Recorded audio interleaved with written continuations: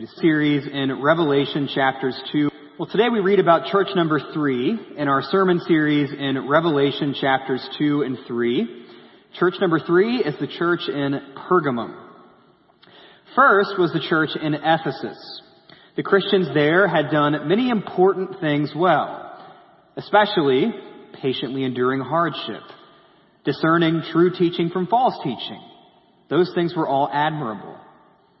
But for their strengths, somewhere down the line, the church in Ephesus forgot how to love. And so Jesus calls them to repent. Now last week was the church in Smyrna. In that city, Christians faced persecution from every side. It seemed the whole world was against them. They were driven into material poverty. They were slandered. Some were thrown in jail, all because of their faith in Jesus. But Jesus' message to them in the midst of their suffering was pretty clear. Do not fear.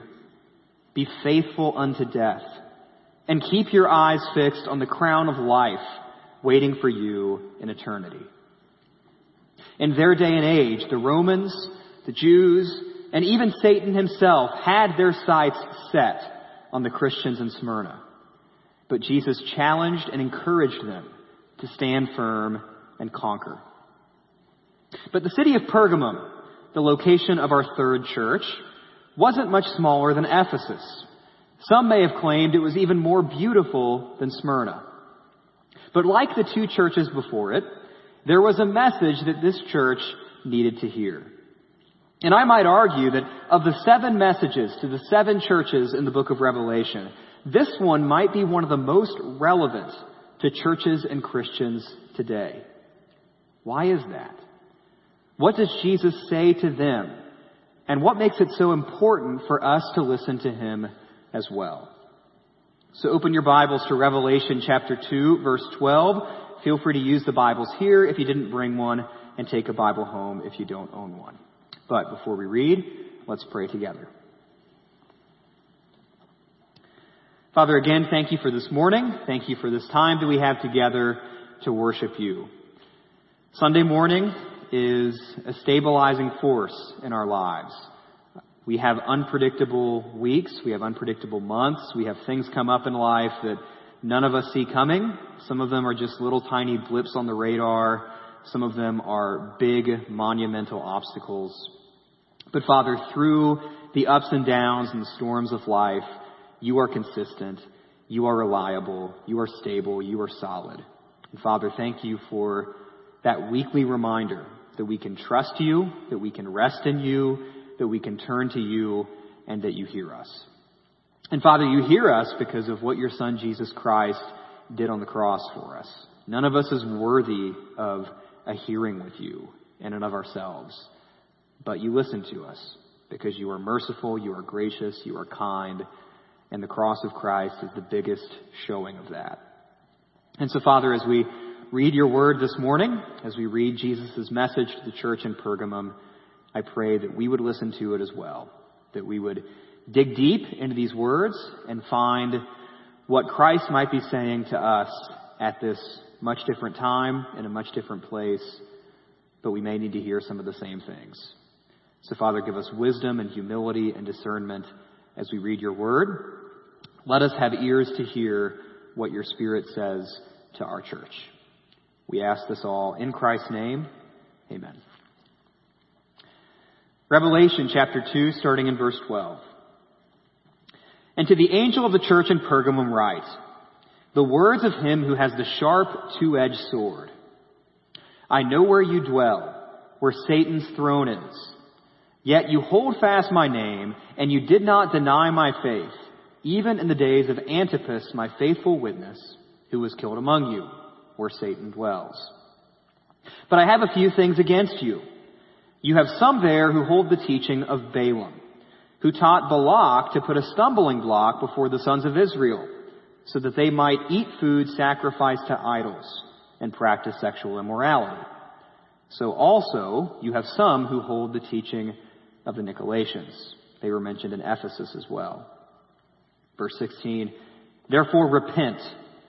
If not, I will come to you soon and war against them with the sword of my mouth. He who has an ear to hear, let him hear what the Spirit says to the churches. To the one who conquers, I will give some of the hidden manna, and I will give him a white stone with a new name written on the stone that no one knows except the one who receives it. If you haven't noticed yet, Jesus introduces himself differently to each of these 7 churches.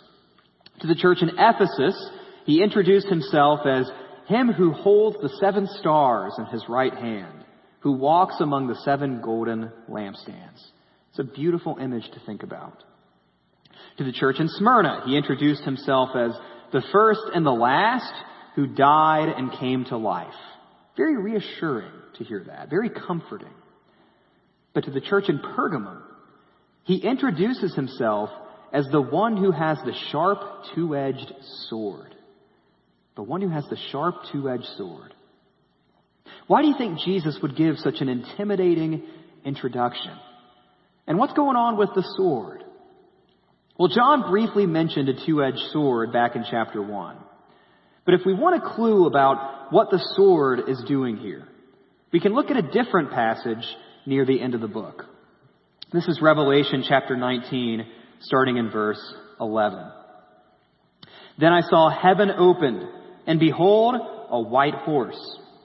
The one sitting on it is called Faithful and True, and in righteousness he judges and makes war.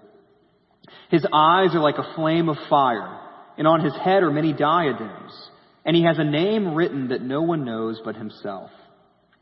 He is clothed in a robe dipped in blood, and the name by which he is called is the Word of God. And the armies of heaven, arrayed in fine linen, white and pure, were following him on white horses. From his mouth comes a sharp sword with which to strike down the nations, and he will rule them with a rod of iron. He will tread the winepress of the fury of the wrath of God the Almighty. On his robe and on his thigh he has a name written, King of Kings and Lord of Lords.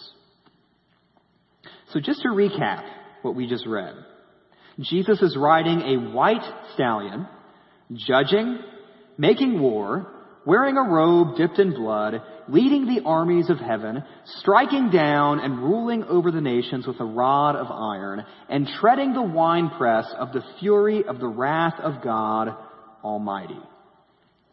That's not exactly the warm and fuzzy, meek and mild Jesus that we usually think of, is it? We prefer to read about the Jesus who welcomes little children to sit on his lap and pets sheep and talks about loving your neighbor and serving the poor. That Jesus is much more reassuring and comfortable. Now, it's true that Jesus does all those things. He talks about all those things. But that's not all that he does in the pages of Scripture. And this image of Jesus and the message to the church in Pergamum isn't meant to be cute and cuddly. This image of Jesus is one of power, righteousness, and glory. And just like we saw in chapter 19, this image of Jesus is an image of judgment. Think about it. What does a sword do? A sword is a tool for separating one thing from another. And no matter how uncomfortable the thought makes us, we can't just explain away the shock of this imagery of Jesus holding a sword. Jesus is looking at the church in Pergamum, and he is threatening violent judgment at his hand if they do not repent. There's another passage that is well known and well loved, talks about a sword. Hebrews chapter 4. For the word of God is living and active, sharper than any two-edged sword, piercing to the division of soul and of spirit, of joints and of marrow, and discerning the thoughts and intentions of the heart. And no creature is hidden from his sight, but all are naked and exposed to the eyes of him to whom we must give account. The one to whom we must give account. That's another passage about judgment. The point is this. In Revelation 2:12 through 17, Jesus is threatening to come to the church in Pergamum and judge them if they do not repent. His judgment will be just. His judgment will be right. But it will not be pretty. So what exactly did the church in Pergamum do wrong? What is it that makes Jesus so angry with them? What sin do they have to repent of? What wickedness is so horrible that Jesus would break out a two-edged sword and threaten to judge them with it and say that he is going to make war on them? Well, the sin is that there's a faction of the church in Pergamum that is guilty of following false teachers. The reference to Balaam and Balak comes from the Old Testament, the book of Numbers, chapters 22 through 31, roughly. Balaam is the famous pagan prophet who didn't listen to his talking donkey and ended up looking like a real... Read the story for yourself. Balak, the evil king of Moab in the book of Numbers, he tried to pay Balaam to call down a curse on Israel. That way they would defeat them in battle. But ultimately, the prophet Balaam, he refuses to curse Israel. He won't call down a curse unless God tells him to. But before you think that Balaam is too much of a hero, we learn later in the book of Numbers that even though Balaam didn't curse Israel the way Balak wanted him to, he still found a way to hurt God's people. Balaam didn't curse them, but he did advise the Moabites to seduce the Israelites into idolatry and sexual immorality. And in Numbers chapter 25, the Moabites succeeded. Again, it seems kind of obscure. It seems kind of confusing, this reference to this strange Old Testament story. But here's the point of it. The Christians in Pergamum have fallen into the same sins that the Israelites fell into in the book of Numbers. A new kind of Balaam has arisen. And some of the Christians in Pergamum are following him, worshiping false gods, and committing sexual immorality. Meanwhile, the Christians in Pergamum who haven't committed these sins, the ones who haven't done these things, aren't doing much of anything to hold their brothers and sisters accountable. They've made little to no effort to pull them back from the destruction that they're bound for. So if you put these things all together, that's why the church in Pergamum, in no uncertain terms, is called to repent. And they're called to repent before it's too late. Now be honest. You might think that Jesus' reaction to this sounds a little bit harsh. That's it? That's why Jesus is threatening to come and judge the church in Pergamum? All because some of the people started following a false teacher. Some of them went to a dinner party where maybe some false gods would have been worshipped. And some of them maybe had a little bit too much fun with their bodies. If that's all it was, doesn't the sword sound like a little bit of an overreaction? Why can't Jesus just give this church a slap on the wrist and move along? Well, truthfully, this harsh-sounding threat of violent judgment is an act of grace and mercy towards this church. Call it a wake-up call, if you'd like. Call it a form of tough love. But you have to admit it, that sometimes stubborn and experienced sinners like us, we need a bit of a shake before we truly realize how far we've fallen. And if this message is what it takes to wake the Christians in Pergamum up from their slumber, if this is the kind of image they need to see in order to bring them back from the brink of destruction, then one day they'll look back and they'll be glad that Jesus broke out that sword, even if it frightened them at the time. They'll be glad that Jesus threatened to judge them, if that's what it takes to help them actually avoid judgment. So that's the bad of the church in Pergamum. But what about the good? Because remember, not everyone has fallen into the false teaching and sin that Jesus is so angry about. Not everyone has followed this new Balaam. The church in Pergamum isn't completely lost, at least not yet. Because along with the errors and along with the sins, there are some good things happening there that Jesus commends. We saw in the passage that some have stayed faithful to Jesus. Some have held on to the faith. Now, this is particularly commendable when you consider what's happening around the Christians in Pergamum. One of them, a man by the name of Antipas, has already been killed for his faith. We read about that in the passage. Revelation doesn't give us the details of who Antipas was, doesn't give us the details of how he died. But legend says that he refused to renounce his faith in Christ even when he was boiled alive. Now you can't help but wonder, did some of the Christians who rejected their faith, followed bad teachers, worshiped false gods, and commit great sins, did they do that out of fear? Did they do that out of peer pressure? Did they do those things? Did they compromise because they didn't want to end up like Antipas? They saw what happened to him. And if they have to worship some false gods to avoid a fate like that, then they'll worship some false gods. And then the fact that some of them have remained faithful is also particularly commendable given the regular opportunities they had to explore other gods. The phrase Satan's throne in this passage seems kind of bizarre at first glance. That phrase may refer to the altar of Zeus, located smack dab in the middle of the city. So in a city where one Christian has already been killed for his faith, a city where it would be so much easier if you just worshiped Zeus like everyone else, just blend in, remaining faithful to Christ in a city like that is certainly commendable. Staying faithful to him when some of your brothers and sisters are abandoning him, when one of your brothers has already been killed for his faith, and where there are so many opportunities to worship other gods, and life would be so much easier if you just went with the crowd. Being faithful in an environment like that can't be easy.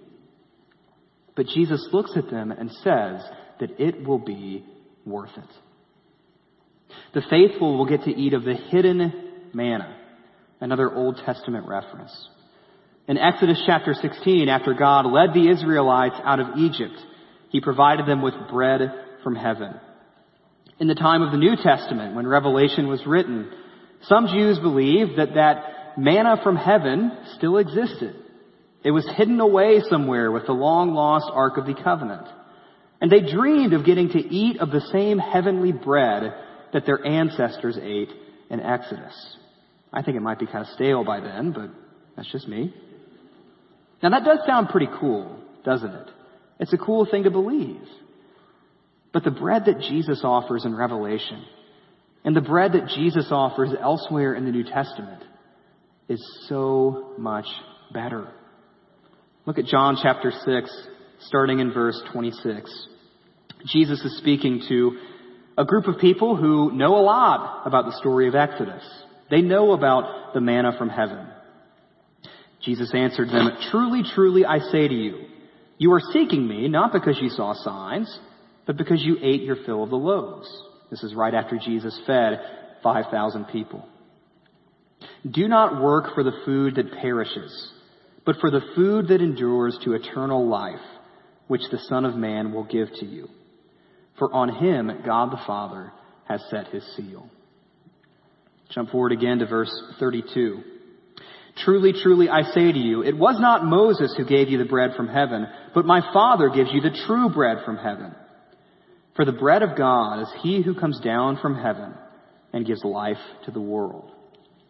Then one more time, verse 47. "Truly, truly, I say to you, whoever believes has eternal life. I am the bread of life. Your fathers ate manna in the wilderness, and they died. This is the bread that comes down from heaven, so that one may eat of it and not die. I am the living bread that came down from heaven. If anyone eats of this bread, he will live forever. And the bread that I will give for the life of the world is my flesh." The bread that Jesus offers those who follow him, those who believe in him, the Christians in Pergamum who repent of their sin and keep the faith.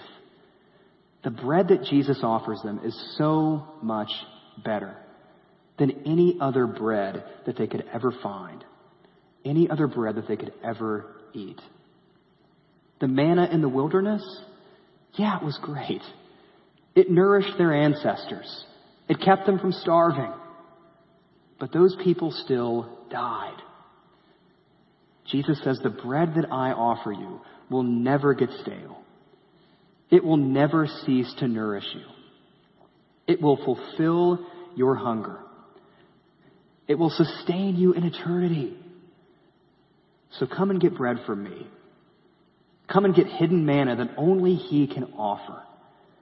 And He can only offer it by His death and resurrection. That's the invitation that He gives to the church in Pergamum. And that's the invitation that He still gives to us to this very day.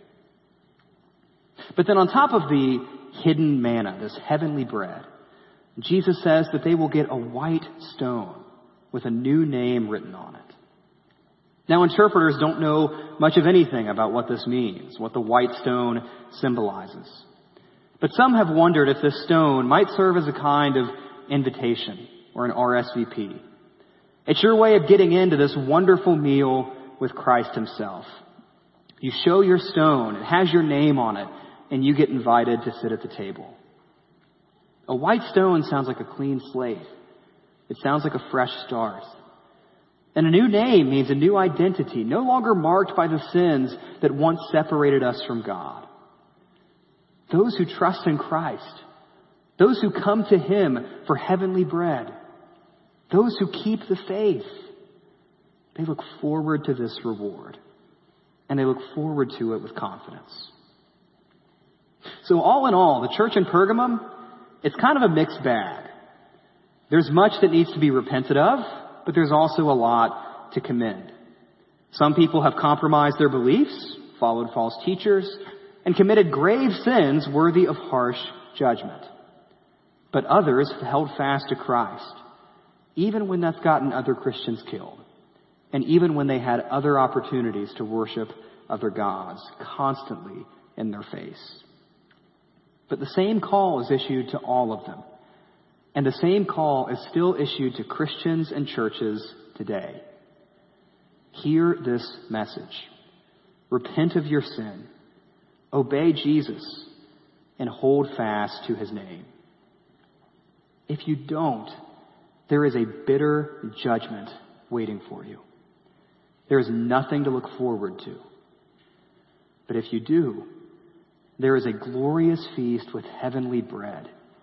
And your invitation is written in stone. But what does this mean for us? Again, how do we practically apply this? What makes this so relevant to churches like ours? Well, I'll make a couple observations. Number one is that Jesus takes false teaching, false worship, and sin very seriously in this passage. He takes it seriously enough to break out a two-edged sword and threaten violent judgment toward the church guilty of it. And again, we shouldn't attempt to explain away or water down or domesticate this image of Jesus in the book of Revelation. After all, if we're being totally honest, Jesus says some similarly frightening words about judgment in the Gospels too. You know, it's not just Paul who's concerned about false teaching. It's not just annoying people who you think nitpick too much about what the Bible says. You may often wish that your fellow believers would just lighten up about sound doctrine and right worship and holiness. They get too worked up over these things that really don't matter. All we need to do is just be nice to each other. Well, maybe those people who take those things so seriously, they just might be right to do so. Because in His message to the church in Pergamum, Jesus takes those things seriously as well. And of course, if Jesus takes these things seriously in that church, then we ought to take them seriously in our church too. If we seek to avoid the error of the church in Pergamum, we must be thoroughly dedicated and educated in the truth. We must be able to recognize false teaching when we see it. And we must be willing to hold others accountable for their sin and also be willing to be held accountable for ours. If Jesus takes false teaching and false worship and false living seriously enough to threaten judgment with a two-edged sword, then it's safe to say that we ought to take it seriously as well.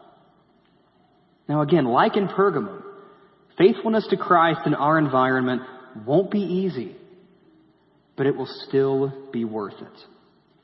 Now obviously our situation isn't identical to theirs.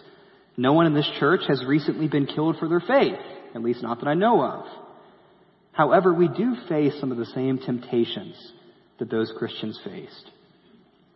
There are still false teachers out there, and it is easier for you to find them, and easier for them to find you than it ever has been before.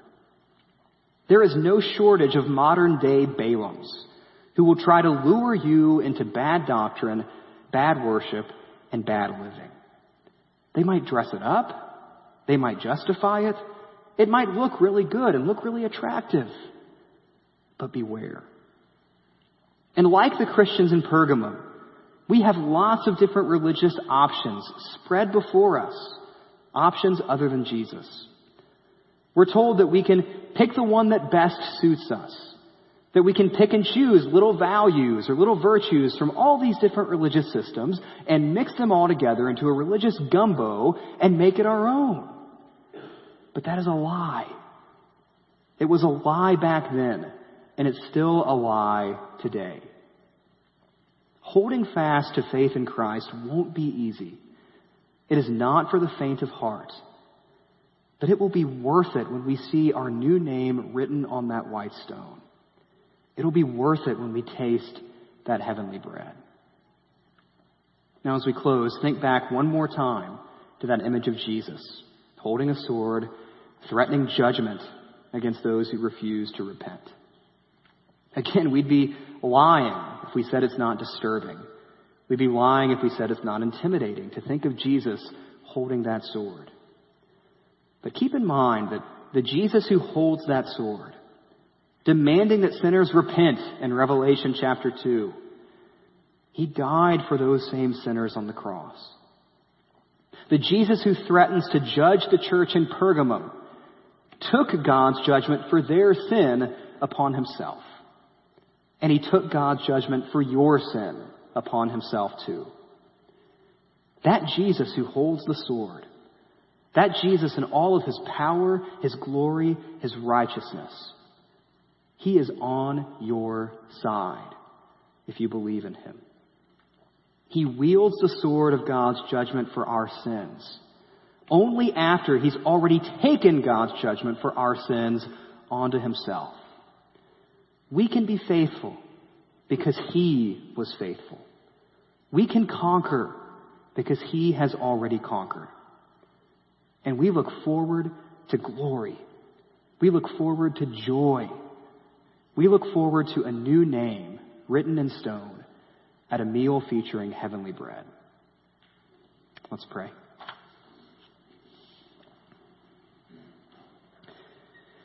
Father, again, thank you for this morning. Thank you for this time that we have together. Thank you for your word. Thank you for a book like Revelation that is very different from what we usually read. It challenges us to expand our imaginations about who you are and what you do. It challenges us with imagery that we're not used to thinking about, not used to seeing. We're not used to the thought of your son holding a sword and threatening judgment, but here it is. But Father, I pray that we would read this word, that again, as you say in the book of Revelation, that we would have an ear to hear what your Spirit says to the churches, what it says to us, what it says to our church. And Father, I pray that you would give us humility, wisdom, and discernment. Give us humility to listen and obey what your word has to say, but also give us confidence that this Jesus in all of his power and all of his glory is on our side. And there is nothing more reassuring than that. So, Father, again, we love you, we praise you, we worship you. Direct us away from sin and direct us away from false teaching. Protect us from those temptations. And Father, help us keep our eyes fixed on you and fixed on your Son and understand you rightly, worship you rightly, and live in a way that honors you. We glorify you. We love you. We ask this all in Christ's name. Amen.